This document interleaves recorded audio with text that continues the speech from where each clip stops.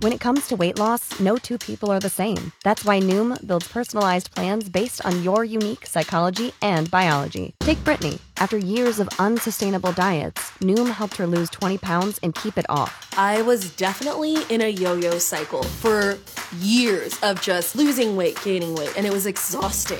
And Stephanie.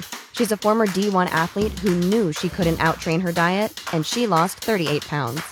My relationship to food before Noom was never consistent. And Evan, he can't stand salads, but he still lost 50 pounds with Noom.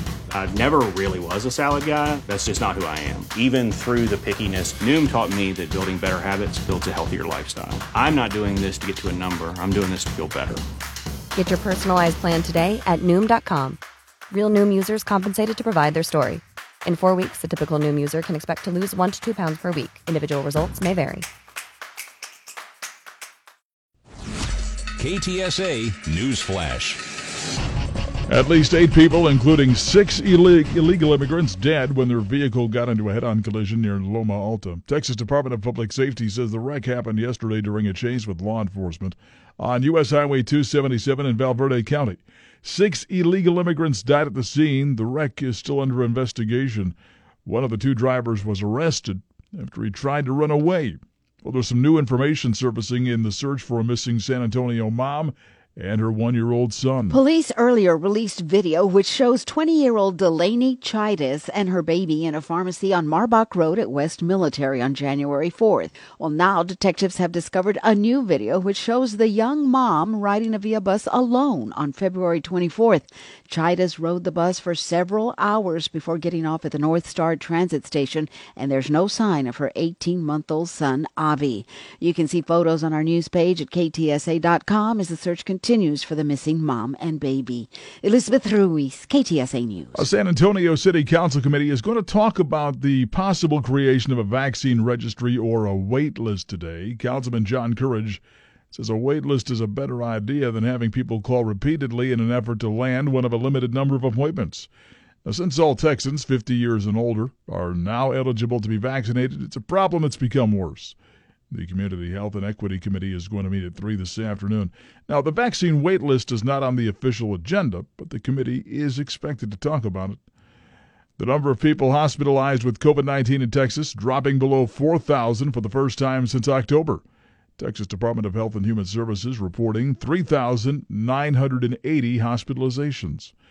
Well, here's an indication of the soaring numbers of unaccompanied minors taken into Customs and Border Protection custody at the U.S.-Mexico border.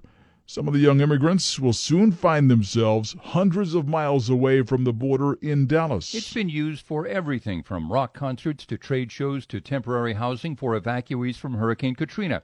Now the city-owned Kay Bailey Hutchison Convention Center in downtown Dallas is to house immigrant boys between 15 and 17 years old for up to 90 days. Members of the Dallas City Council have received written notification from the federal government that FEMA and the Department of Health and Human Services will provide food, water, and basic medical care while the teens' immigration cases are processed. Jim Ryan, ABC News, Dallas. Meanwhile, Congresswoman Veronica Escobar says the immigrant surge, not the fault of the Biden administration. The El Paso Democrat came out against the assertions of her Republican congressional rivals, including House Minority Leader Kevin McCarthy, after his delegation visited a borderland immigration processing center. She disputes McCarthy's claim that the immigrants are returning because of the Biden administration's lenient policy on asylum seekers. Escobar says President Biden doing a great job, even though he has inherited the disastrous conditions at the border because of what she claims was Trump's gross mishandling of immigration issues. In Hays County, jail conditions are under scrutiny. In a Facebook post yesterday, County Judge Ruben Becerra reproduced a letter he sent to the Texas Commission on Jail Standards calling for their review. He said he keeps getting reports from lawyers, inmates, and employees about the substandard conditions at the Hays County Jail. State lawmakers calling for relief for power customers who received excessive bills after last month's outages. Lieutenant Governor Dan Patrick called on the Texas Public Utilities Commission to correct the billing errors. It's going to be in the billions, but we're going to step up and help these ratepayers at some level, and we're not going to let it wipe them out. The state electric grid operator, ERCOT, is accused of overbilling customers across the state by $16 billion. Meanwhile, a Texas electricity provider heading for bankruptcy, Griddy Energy, announcing it filed for Chapter 11. They're blaming ERCOT for destroying its business and causing financial harm to customers. The storms brought record freezing temperatures to the Lone Star State and caused power outages for millions. Griddy noted some customers had to pay 300 times more than the normal price during the storms. A number of customers reported bills in the $6,000 to $10,000 range. Texas Department of State Health Services says nearly 60 deaths around the state attributed to the February winter storm. The DSHS announcing it can corroborate there have been 57 deaths around the state. The report says the death data between February 11th through March 5th reflects those cases that are shown to have been caused by storm-related issues such as hypothermia. Well, 2 former Bexar County Jail employees and a former jail inmate under indictment for carrying out criminal activity inside the jail. A grand jury indicted former nurse Marciela Leja, former detention officer Thomas Lucero, and former inmate Gabriel Moreno. Leja and Lucero accused of providing Moreno with a cell phone when he was in jail back in 2018, and the 3 of them reportedly smuggled contraband into the jail.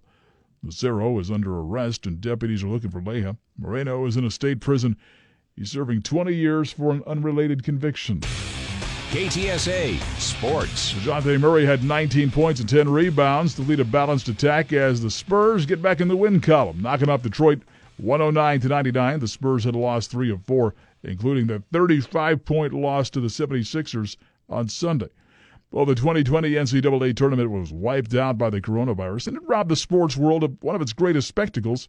Well, after a chaotic season through the pandemic, March Madness is back. This year's bracket, like no other, played entirely in Indiana over a span of 3 weeks. Now, there's no Duke, no Kentucky, but plenty of new favorites and upstarts who have waited a long time for their chance. A rundown of what to watch for when the brackets fire up this coming Thursday. KTSA AccuWeather. Mostly cloudy today. It'll be rather warm and breezy this afternoon with a high of 82. Mostly cloudy, breezy and mild tonight. A thunderstorm around late, low 61. Tomorrow, clouds will give way to sunshine. Breezy and warm, but less humid, the high 82. I'm meteorologist Joe Lundberg with your KTSA Stevens Roofing AccuWeather forecast. I'm Don Morgan. Get news around the clock at News Talk 550 KTSA and FM 107.1 and news anytime online at KTSA.com.